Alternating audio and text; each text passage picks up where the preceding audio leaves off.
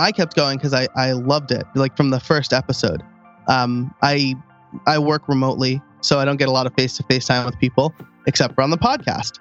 So, I love talking to people. I love just asking questions. The show came out of the fact that I was having more private conversations with people about how they built out their platforms. And I'm like, other people should hear this. And so I really believed in the content. I lined up maybe like 10 guests to start. Every single one said yes. I loved the conversations. And then by the time the 10th episode came out, I had a little bit of a following. So not a huge following, but enough for me to be like, all right, people really dig what I'm doing. G'day folks, Troy Dean here, and welcome to another episode of the WP Elevation podcast. My feature guest this week is Joe Casabona, all the way from the US of A. Joe is a WordPress developer, a podcaster, and an online course creator. He also happens to be a university professor, which I did not know until this episode. I hung out with Joe at WordCamp US back in 2016, and we got along very well, and he is an online educator teaching some very cool stuff to online creators. So if you are in the business of creating content online, whether it be a podcast or an online course or a blog, then Joe Casabona is a man that you want to get around and some of his content and training. So without further ado, let's go and meet Joe Casabona. This is the WP Elevation Podcast, helping WordPress consultants elevate.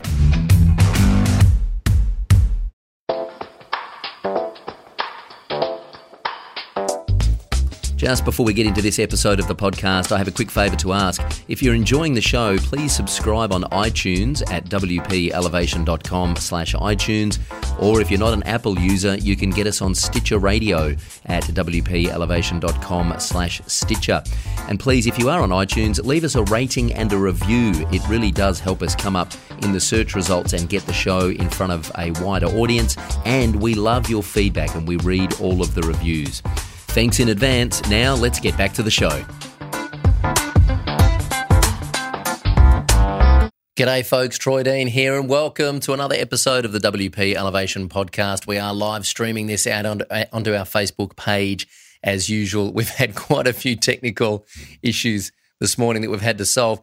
And let me tell you something, technical issues are one thing, but when you've had hardly any sleep because your 16-month-old decides that he wants to start screaming his head off at 2:30 and 3:30 in the morning, solving technical problems gets a little funky because you're not quite thinking straight. Anyway, I'm super excited that we could make this work and I didn't have to reschedule it because I have on Skype here with me, all the way from the United States of America, the one, the only Mr. Joe Casabona. Hey, Joe, how you doing? Hey, Troy, I'm doing great. How are you? I'm awesome, man. I'm so super pumped that we could get to do this. I was on your show a while ago. We hung out at, I think it was WordCamp US back in Philadelphia. And I'm super excited to unpack your brain and introduce you to our audience. For those that don't know, tell us who you are and what do you do and why are you here? Yeah, well, first of all, thanks for having me on the show. I'm super pumped. I've been listening forever, so I'm glad to be on the show. Awesome. I am a online educator, primarily a podcaster and a developer. So I started off as a developer first. I've been making websites since like 2002, since I was in high school. I did that all the way up until about 2 or so years ago. I was working at Crowd Favorite, and I decided that when my daughter was born, I wanted to have more of a lifestyle type business than one that was kind of the agency life, right? When I was a single guy, the agency life was great. I loved staying up late and like coding, but with a family and I can relate. My daughter is 20 months, and when she wakes up in the middle of the night multiple times, it kills me. But I wanted to be able to focus on family and my business, and so I love teaching. I've been a university professor for like 10 years, and I decided to combine those two and start making online courses. Wow. What do you teach at university? I did not know that about you. Yeah, I'm an adjunct professor at the University of Scranton. I teach primarily a course called computer literacy. So I get to teach freshmen just kind of about being a good internet citizen and like kind of the basics of computing and things to think about moving forward. But I also teach computer science classes, intro to programming. I teach a Python class and web development as well. So it's it's a lot of fun kind of getting into the minds of college students who've never seen this stuff before. Yeah. Do you teach much WordPress and the web dev stuff? Yes. So actually, in my computer literacy class, I have them make a WordPress.com blog. And that has been illuminating for me because I would try to explain like pages and posts to them. And one of my students one year just like rose her hand and said, I have no idea what you're talking about. And so I was like, I got to rethink the way I describe this stuff. But yeah, so we get into WordPress for, I kind of say you should have your own blog, like your own personal brand is a thing now. And in the more advanced classes, we wade into PHP and we take a look at WordPress theme code. Awesome. Yeah. And so you said you've been building websites for clients since you're in high school. How did that come about? Yeah, I like to say it was divine intervention. My church came to me and they said, Joe, we need a website. You're good with computers, right? Can you make us one? And I was like, oh, I don't know how to do that. I know how to like fix Windows. And and they said, we'll pay you. And I said, yeah, I can make you a website. You'll pay me? Yeah. So my first job was a paying job, $200 whole bucks, and it was fantastic. I could buy like 4 Xbox games with that money. So awesome. Yeah. And so at what point did you think, okay, this is something I really enjoy doing. I'm going to try and make a career out of this? So I really enjoyed that project, even though I used like Microsoft Front Page to like do it and put the site together. I liked it because it allowed me to flex kind of like the creative side of my brain and the logical side of my brain, because I was like really big into like drawing and sketching and I play the drums, but I also have a master's in computer science. So I really liked that. And I reached out to a few friends who I know their parents had businesses. And I said, hey, do your parents need websites? I charge $200 a website. And I did a couple of those, and my friend was like, you need to charge more. So I started charging $500 a website. And I'm like, this is great. I'm getting paid to do something I love to do. So yeah. Awesome. Yeah. I want to talk about the online education stuff and online courses in a minute. But before we get there, how did the relationship with Crowd Favorite come about? I went to Pressnomics. So I had been following Alex King since very early in my web development career. I think like in 2004, I started following his blog and just loved everything he did. Like my first like company website was basically a copy of his company website. So, I really just admired his work. And then at Pressnomics 2, I had won tickets from Envato. Mm-hmm. They were giving away a Pressnomics 2 ticket and I won it. And I was like, I'm going to go. And I met Alex, I met Kareem, I met Chris Lemma, and Sean Hesketh. And those 4 people like deeply changed my life. Like we bonded over cigars. Mm-hmm. And then those 4 people like deeply changed my life. So we hit it off. I heard that they were hiring the first remote position that I knew of, because Alex had always hired local to Denver. And I applied, and Chris Lemma messaged me and was like, did you apply to Crowd Favorite? And I'm like, yeah. He goes, all right, let me talk to some people. And I went through the interview and got the job. Wow. Awesome. And how long were you there? How long were you at Crowd Favorite? I was there for about 3.5 years, I think. Yeah. So, I was working in the IT department at the University of Scranton, my alma mater, and where I teach. Mm-hmm. And I left there, I guess, in September of 2014. So I was there for like 3 years. And the let's just switch gears a little bit. The How I Built It podcast. When did you start that? That was June 2016. Okay. And I know that specifically because I got the idea for the domain on my honeymoon in Italy. I saw all the .it domains and I was like, I wonder if How I Built .it is available. So I actually bought the domain before I knew what I wanted to do with it. Awesome. Yeah. Talk me through. As you know, we're on a podcast right now. I know all the challenges and obstacles, some technical, some psychological, some marketing point of view. So I'm very well aware of it. But talk me through some of the biggest challenges you've had with the podcast. I think the biggest challenge that I've had is maybe making sure that I'm putting out enough good content for the listeners. And like people ask me, I'm approaching 500,000 downloads over the course of like 2 years. Wow. And so people are like, how did you grow your podcast so quickly? And I don't really know how I did that. I think good content and good guests are probably a big part of it. But I think one of the things that I sweat a little is, are people going to like this? I'm going to try something different. What are people going to think about that? And my show is sponsored. So, another big challenge is continually getting sponsors. At the end of each season, I'm like, where's my next big season long sponsor going to come from? Because they make the show possible. I can do like transcripts and hire an editor thanks to their financial support. Yeah. And you run seasons? How many episodes in a season? 22 to 24. Very similar to like American TV shows because it's, depending on the time of year. Yeah. I take a little break in the summer. And then I go up until like the first week of December and then take a break until January. So 2 seasons throughout the year. Yeah. How do you, a lot of people when they start podcasts, they find it difficult to find guests. In our experience, once you get a couple of good guests on, they kind of fall over like dominoes and other people are more likely to come on because there's some social proof. How did you go about getting your first batch of guests? I was very lucky in the sense that over the previous few years, I had been able to go to WordCamps and build a network of people. And so I reached out to my immediate network. And then I reached out to like a couple of folks that would be like the gold standard for getting on my podcast. And one of them was Chris Coyier. Mm-hmm. He, I was on his podcast a couple of years ago, but I'm like, hey, this show isn't launched yet, but I would love if you were a guest. And he goes, he just said, okay. It was like amazing. So he was like guest number 6, but aside from that, it was just people that I had connected with over the previous years. I said, hey, I'm starting a podcast, interview style. These are the questions I'm going to ask. Are you interested in coming on? And I've had over 100 episodes at this point, and I think like maybe 4 or 5 people have declined. So wow, that's great. Yeah. So if you're thinking about starting a show, just ask. People. And now, so one of the biggest challenges with people starting a podcast is the tech side of it. We've had a lot of technical problems here this morning, but let's pretend that the recording of the podcast goes smoothly.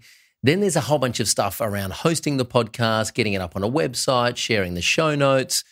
Now, you're a WordPress developer, right? So you've got a bit of an upper hand, but even for guys like us who understand the tech, it's a bit of a learning curve, yeah? So just maybe talk me through some of the moving parts of hosting a podcast on your website and actually publishing it so people can listen to it and enjoy it. Yeah, you're absolutely right. For even technical folks, there is a bit of a learning curve. Like the first thing that I didn't realize I needed until somebody told me I needed it was specific audio hosting, right? So I was like, I'll just upload my episodes to, WordPress. They support MP3s and HTML5, whatever. And my friend was like, you should look into a separate audio host for these reasons. And I'm really glad I did now because, my host would crash if it was serving up those audio files. So I learned, that I need Libsyn. And then I was like, how do I connect these pieces? How do I find the right plugins? And so, it was kind of like a domino effect. Once I figured that out, I need to get this into WordPress. Oh, okay. I want to have sponsors, but I want them to be like separate from the episode so I can kind of pull them in a different way and make them searchable and whatever.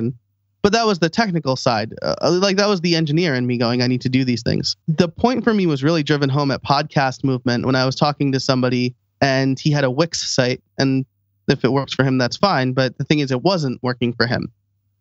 He's like, how do I do this? And I'm like, oh, well, go to a single episode page. And he didn't have one. He just had all of the episodes and then they linked to iTunes. And I was like, here's why this doesn't work. And he goes, this is so confusing. And everybody I talked to at Podcast Movement was way more interested in the fact that I was a developer than a podcaster. So, I knew that, or they didn't know that they needed website hosting or they needed to pick a platform, right? They had to buy a domain. They should have a website because if you share on iTunes, only people who have Apple devices, specifically only people who use iTunes can listen to it, right? And that's like 60% of my audience, but that's still like 40% less that can't listen to it if I'm just sharing the iTunes link. And so there's that. You got to find audio hosting and connect them with the right plugin. So there's a few good plugins out there. And depending on what host you use, you might want to pick the right one. And then there's, of course, submitting to not just iTunes, but Stitcher, TuneIn, how does Google Podcasts work? Like that's another reason to use a plugin, right? Because they build the feed for you. And Spotify. Like it's not just submitting to iTunes, it's getting them to like, I think those are the 4 or 5 major directories that'll get your podcast out there. So all of that stuff you have to think about on top of scheduling guests, getting the tech right, figuring out the content, researching, all that stuff. Yeah.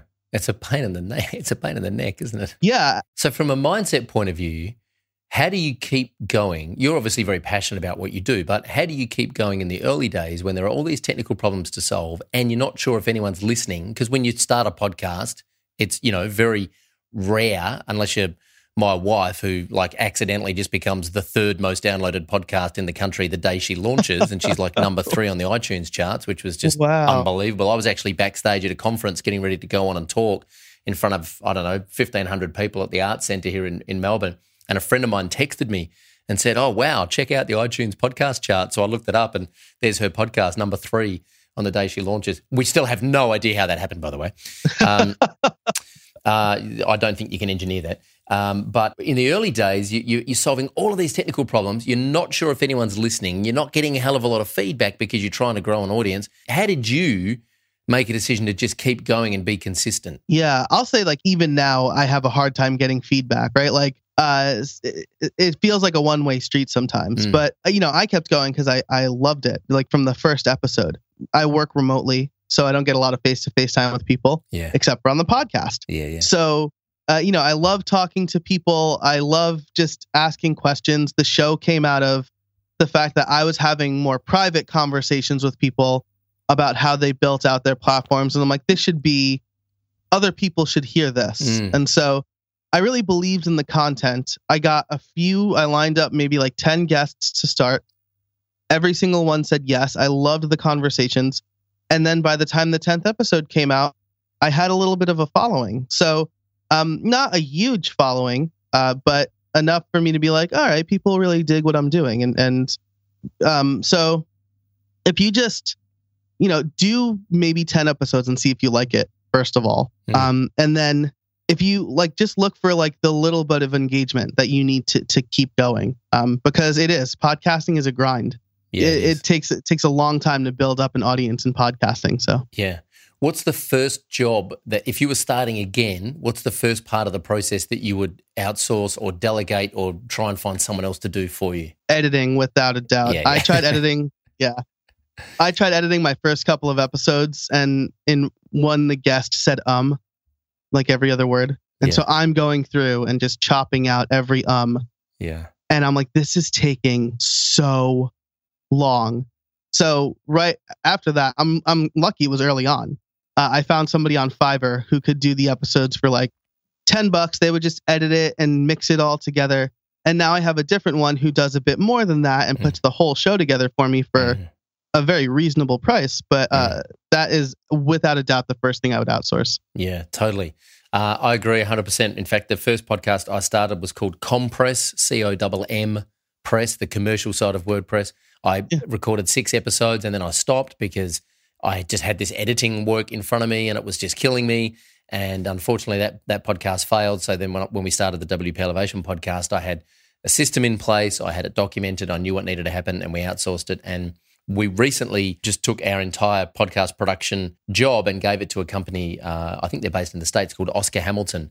And they do everything for us. They do the editing, they do the show notes, they do the graphics, they do the whole box and dice. And that's been a huge relief on our team because our team were doing it internally.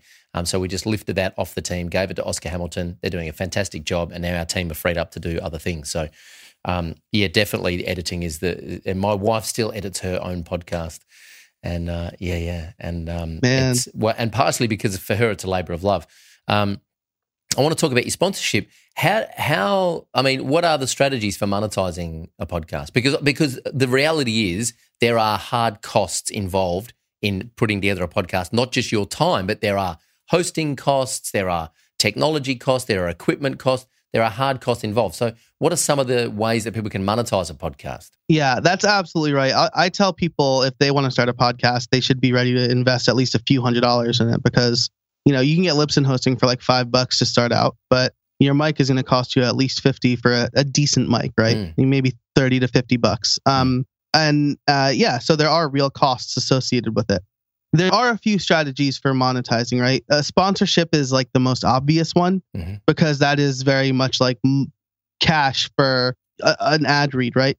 But you can also sell services. I know people who it seems like maybe that's the WP Elevation model, right? Is you're using it to build your authority. And when you build your authority through your podcast, people are more likely to hire you. A really good one for that is landingpageschool.com. I love that podcast.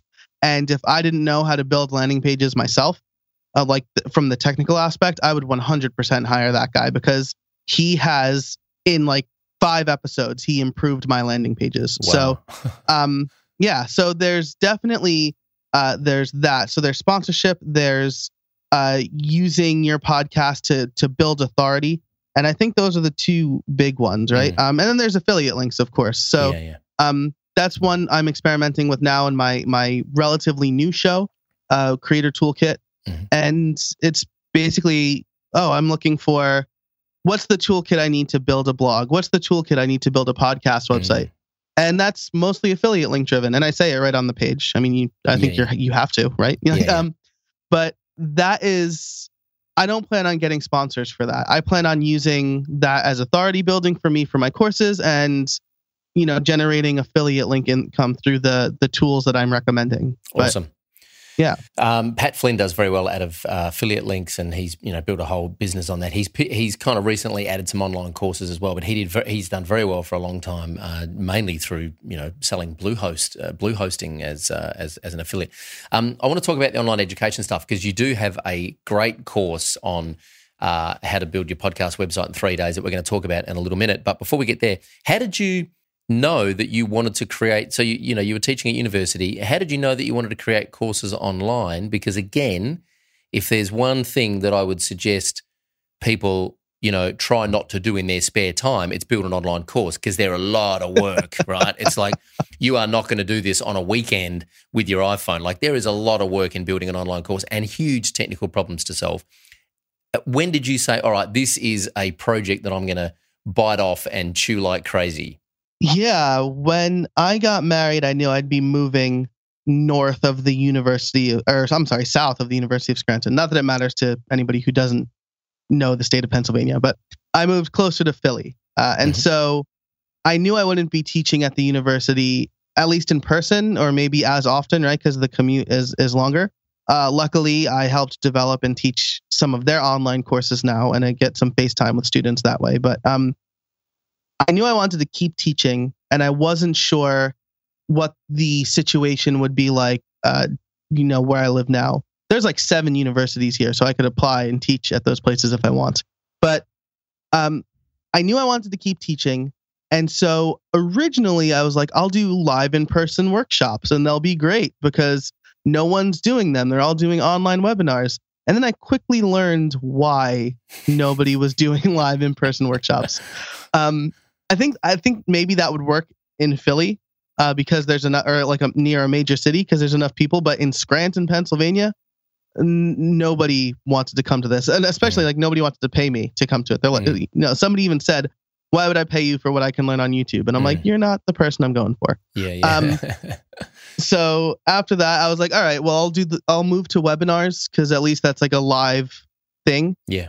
And again, that was not sustainable for me. I think if I did it right, I could probably really move on that and make a good living that way. But I was doing this part-time because I was still a crowd favorite. I was doing this in the midst of first getting married and then immediately finding out that, my wife was pregnant. So there was a lot going on. And I thought I'll do online courses because those are things that it's not client work where it has a deadline. I can work on it in my spare time, and then I can launch it based on the needs I see. And so it is a lot of work. You need to outline, you need to script, you need to figure out. Mine are screencasts. They're online tutorials. So I'm showing you how am I going to best show this without confusing the user. Then you need to narrate, and then you need to edit. I still edit my videos because I want to make sure that they're communicating the message the right way that I'm communicating it Mhm. and that I'm trying to communicate it. And so to make a long story short, I started doing the online courses because I still had a passion for teaching.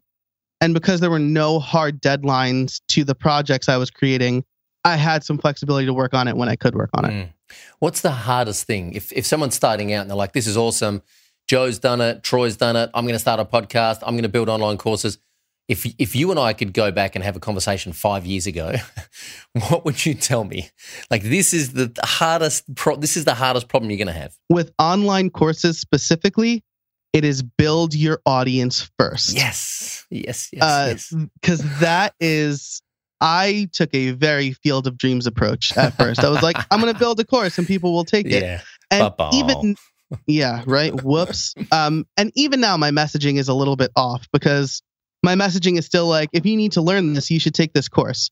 But that shouldn't be my messaging, right? My messaging should be, you have a problem, this course solves it, right? Yeah. Because, hey, take this course as I'm making work for you. Yeah. But I'm solving your problem is here's a shortcut. That's right. So and the course is just the vehicle to get to the solution. Yeah. Exactly. Right. Yeah. When you were on my show, you said that how do you get your students from zero to win? Right. Yeah, that's right. That is something that I have thought about consistently for the last 20 or so months, right? Yeah. Like since we spoke. Yeah, 100%. Absolutely. I mean, I've run webinars and done workshops about this in the past. That the biggest problem I see and the biggest tragedy I see is people producing amazing online courses. I put myself in this bucket. The first online course we produced, I thought was pretty good. It actually stands up today as a pretty good online course for generating new clients, and we sold 5 copies because we did not have an audience. We had a bit of an audience, but they weren't warmed up. They weren't nurtured. We just made a course and then hadn't emailed anyone for like 2 years and then just hit them over the head and went, hey, look, we've got this course. Come buy it. It's amazing. And we sold 5 copies. And it was devastating. It took me 2 years to recover from that and make another online course because my confidence was so damaged. I thought, this is horrible. Nobody wants to buy from me. What I have learned since is that you've got to build your audience and you've got to nurture that audience and build relationships so that when you put out an online course, people buy because, one, they've got a problem that you can solve, or two, they just trust you so much that they know whatever it is you produce is going to be high quality and it's going to be valuable for them. Yeah, that's exactly right. And the trust building is super important, right? I mean, coming from a classroom, I have a captive audience. Like students have to take my course. Yeah. And so they can warm up to me because they have to be there, but no one has to buy my online course. And so why should they? I know I'm good at what I do, but how do I prove to other people I'm good at what I do? And that's where building your audience, warming them up, sending them a little bit of free content so they can get an idea of how you teach and what you teach, builds that trust over time. And then when you launch your course, they're ready to say, yes, I trust you and this solves my problem. I'm going to buy this course. Yeah. Are your courses available as launches for particular intakes, or are they evergreen? They're just open. People can enroll whenever. Currently they are evergreen. People can enroll whenever. Yeah. I'm enroll whenever. I am experimenting with a new course that I'm going to start launching in December. And Pat Flynn, I learned a ton from Pat Flynn listening to his show about this, but where I teach a course on how to create online courses. It's a little meta, but what I do now is it's like a 6-part series that you can buy today. And what I'm going to do is I'm going to take that, I'm going to close enrollment for it. I'm going to revamp it, and then I'm going to build the audience and do kind of the prescribed launch where I put out free content and free videos. I do a launch webinar for the pre-sale, and I say, hey, you can only enroll for this week, and you create that scarcity, right? And so my timeline for that is probably like December 1 or maybe shortly after WordCamp US. Through maybe like middle of January, and so that'll be my first time experimenting with a closed enrollment course. Awesome. It's exhausting work doing the closed launches. I had a conversation with Dave Foy this morning, who's just launched his No Fear Funnels course. He had a closed period of launch. We spent 3 years doing that. It's exhausting work. It's great. It can be very exciting. We've recently pivoted back to evergreen because the launch model after 3 years just exhausted us. And the thing about a launch model, which, as I said, we had a lot of fun for 3 years doing it, and we'll probably do launches of other courses in the future. But one of the challenges is that if you're only launching, say, 2 or 3 times a year, there's like this 4 or 5 month window between launches where you can't learn, you can't iterate, and you can't test anything. So we'd come off the back of a launch, have all these great ideas, and then it'd be like, damn, we've got 4 months before we can try any of these experiments to see what works again. So being an evergreen for us allows us to iterate every week and have a more of a rapid learning cycle. But one of the tricky things is that the scarcity kind of goes away because you're open all the time. So you have to think about other bonuses that you can add or price hikes or other things that you can offer people to reward them for taking action. Because, what I've learned doing this for 5 or 6 years now is the number one thing that motivates people to take action is scarcity or urgency. And I wish it wasn't the case, but that's the biggest motivator of human behavior. Yeah, absolutely. And I'll say, I used to go to this when I was a kid. We used to go to this big flea market. It's like a bazaar. I don't know. If flea market's like a common international term, but it's like a big outdoor bazaar, and it was a lot of fun. And there was a guy that sold socks there, and every time we were there, he was there saying, 3 for $10. It's my last week. It's my last week here. Buy them now. And for most people who only went a couple times a year, they probably didn't realize. But we went, we went enough that I noticed it like the 3rd time. I'm like, this guy's always here. But he's trying to create that scarcity, right? Totally. And I'm not saying do that, but it does move people to buy. And when you have an evergreen course, it is tough. Yeah. We are down the road from our office here. In between my office and my house, there was an op shop, like I don't know if you know what an op shop is, but like a secondhand clothes and vintage kind of collectibles and stuff like that. And I moved to Melbourne 22 years ago, and when I first moved to Melbourne, it was like an expensive boutique op shop where you'd go in and you'd pay like $300 for a secondhand pair of jeans because they were collectible, right? And they had on the window clearance last days. Right? That shop closed down about 12 months ago. So for 20 years, they had clearance last days on the window, right? And it just became like a local joke. But you're right. Like a lot of people coming in from other suburbs, they had no idea. They're like, oh, we're going to buy this stuff now because the place is going to be gone soon. It's hilarious. Right. Let's pivot a little bit, talk about, so you're an online educator. You're creating online courses. You've got a podcast. You've jumped through all the hoops. You've probably, if I'm guessing right, documented the process of setting up a website for your podcast. You've taken that, turned it into a course, the Build Your Podcast Website in 3 days. Tell us a little bit about the course and what people can expect to learn from that course. Yeah. So again, going back to podcast movement, way more people were interested in the fact that I knew how to make a podcast website. And so that was maybe good enough market research for me.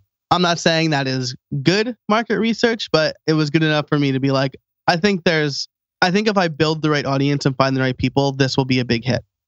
Because Pat Flynn is out there, right? I mean, we keep talking about Pat, but he has a podcasting course. Yeah. But he doesn't talk about the technical aspect of it. So you can learn from a bunch of people how to learn or how to podcast, right?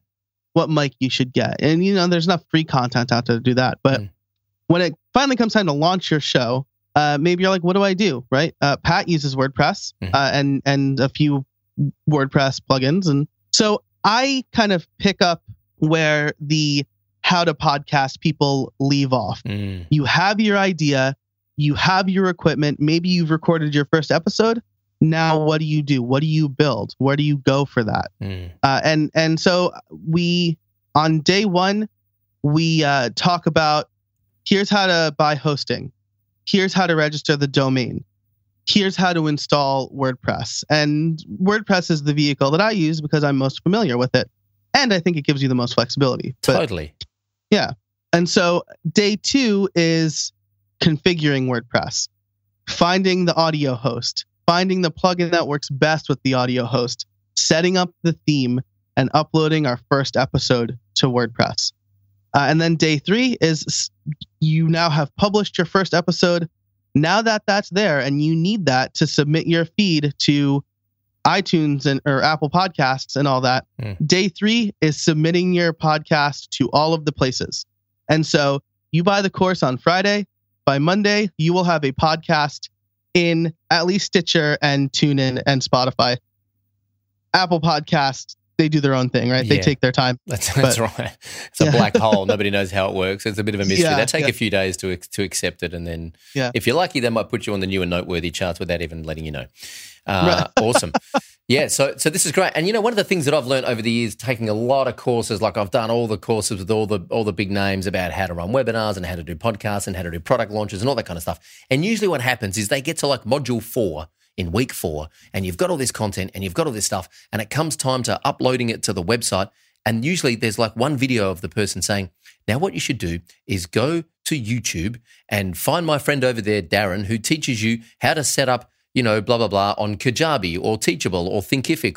And it's like they don't teach tech because tech is difficult for people who are non-developers. And I tell you, what's even harder is teaching tech and simplifying tech to non-techies is really tricky. It's a real art. So this is super valuable for people who have got a podcast, maybe got some traction, and now they need to solve the technical problem of actually getting it up and hosting it. Yeah, absolutely. And that's what that's the thing that I've noticed as well, right? Is there's a lot of how, why and how you should build your podcast, but now what do you do once you have your podcast? And so I try to make all of my courses a learn by doing, right? The student starts with nothing, and at the end they have this thing. And so if you watch all the videos in a row, you'll have a website, and I talk you through it and exactly how to do it. So awesome. That's been really important to me. And even in my university classes, like we would have implementation days or hands-on days every few weeks where we actually did something in the classroom. Yeah. Super impactful. Where can people find out more about that course and your other online courses? If you go to creatorcourses.com/shop, if you want to skip the marketing page, that's where all of my courses are. So you'll see the newest one is the Launch Your Podcast in 3 days. There's also a few resources on Gutenberg there, but cool. Yeah, the podcast website is the one I'm most proud of right now because it's nice. Yeah. So creatorcourses.com. Yep. Nice domain name, brother. Thank you very much. Let me tell you, my first one was wpin1month.com, and that was bad for a lot of reasons because I locked myself into WordPress. Yeah. And then also people are like, what does 1 month mean? And I'm like, it means literally nothing. Like, I rebranded in January. I thought long and hard about a domain, and I grabbed creatorcourses.com. Awesome. Good one. I'm glad it was available. Hey, this has been awesome. Thank you very much, Joe Casabona, for joining us on the WP Elevation podcast. Thank you for putting up the technical issues we had at the start of this show and soldiering on and working with us. I'm glad we could make this happen. For those of you who are watching or listening, get on over to creatorcourses.com and check out Joe's work. I can personally vouch for this man. I've met him in real life, and I can vouch that he has legs just like me, and he's a good character. So get on over to creatorcourses.com. Hey, what are you most excited about in 2019? I am most excited about taking the audience that I'm currently trying to build and successfully selling to them. Making the online courses part of my business the main part of my business. Yeah. It's such a fun place to play, isn't it? It's, this morning I was getting ready to come to work. We had a rough night with Oscar last night. We didn't get much sleep. My wife is going off to do some work this morning. She's a psychologist. I get to come and hang out in the studio and make podcasts and make videos and just goof off on the internet and have fun and be creative. And I love it, man. It's such a fun place to play in. Yeah, absolutely. My wife is a nurse, and when she says like, "Are you sure you want to get up with the baby?" Like, I can get up, and I'm like, "No. You go to work and you take care of people there. Yeah. I get to do whatever I want in my office." So I'll wake up and then I'll sleep in a little or whatever. Yeah. So awesome. You're a good man. I'm not gonna let my wife hear this episode of the podcast because then she'll just be on the days that she goes to work. If Oscar wakes up the night before the day she goes to work, it's my job to get up and take care of him. So, and luckily last night he wasn't too bad. He just woke up a couple of times. So, hey, awesome, Joe. It's been great to connect. Thanks for being on the podcast. Look forward to keeping in touch and let us know what happens in 2019, and would love to get you back on to share some more of your insights at some point in the future. Awesome. Thanks, Troy, for having me. I really appreciate it. Pleasure. All right, ladies and gentlemen, that's how you shoot an episode of the WP Elevation podcast. We finally got there with all the technical issues, so awesome. I'm glad we could bring that to you. Creatorcourses.com. Go and check out Joe over there and say hi. Leave us a comment under this video on Facebook or wherever you're watching and tell us who you'd like us to interview next on the podcast. And remember, like us on Facebook, subscribe on YouTube and iTunes. WPElevation.com/iTunes is where you find that. And leave us a rating and a review, please, because it does help us come up in the search results. I look forward to your company again next on the podcast or Silence is Golden, our live stream show that we put out Tuesday mornings at 10 o'clock Sydney time. Love to see you there. Until then, I'm Troy Dean. Go Elevate. Well, I hope you enjoyed that episode of the podcast as much as I did. If you're enjoying the podcast, please subscribe at iTunes. WPElevation.com/iTunes will get you there, and leave us a rating and a review because it really does help us come up in the search results and get this podcast in front of a wider audience. You can also like us on Facebook at WPElevation.com/Facebook. We have a live show that goes out every Tuesday morning at 10 o'clock Sydney time. It's around about, I think, 2 or 3 o'clock in the afternoon if you're in the States, depending on which coast. It's called Silence is Golden, and it's a live stream show that runs for about half an hour with myself and my co-host Simon Kelly, where we provide some entertainment and some news and some information and insights around running a creative freelance business. You can also subscribe to our YouTube channel, WPElevation.com/YouTube, and click the bell to get notified about when we release our how-to videos where we teach you all things technology and web related to help you run your creative freelance business. And of course, if you go to WPElevation.com/Snapchat, you will not find us. You will be redirected to an epic blog post that my friend Jason Resnick wrote a while ago on our blog because we're not active on Snapchat. There you go. That's just the way it is. We are active on Instagram, though, and our good friend Maddie, who is on the team here, she's been experimenting with our Instagram account. So check us out on Instagram too and see what's happening over there. I look forward to your company next on the live stream show or the podcast. Please give us some feedback and let us know what you'd like to see next on the podcast and who you'd like us to interview. And if you're interested in growing your consulting business and working with our team to get that done, you can enroll in our Blueprint course at WPElevation.com. All the details you need to know are over there. Jump on one of our weekly webinars and learn all about it and enroll in that program. And if you are already a six-figure consultancy and you want to go to multiple 6 or 7 figures, then you should seriously consider joining Mavericks Club, which is our high-end mastermind. We meet 3 times a year in person, usually in Southern California or Southeast Asia.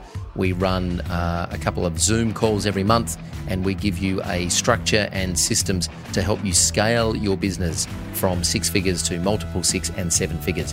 So you can send an email to support@WPElevation.com with the word Maverick in the subject line, and we'll take it from there. We'll get in touch with you and let you know what the next steps are.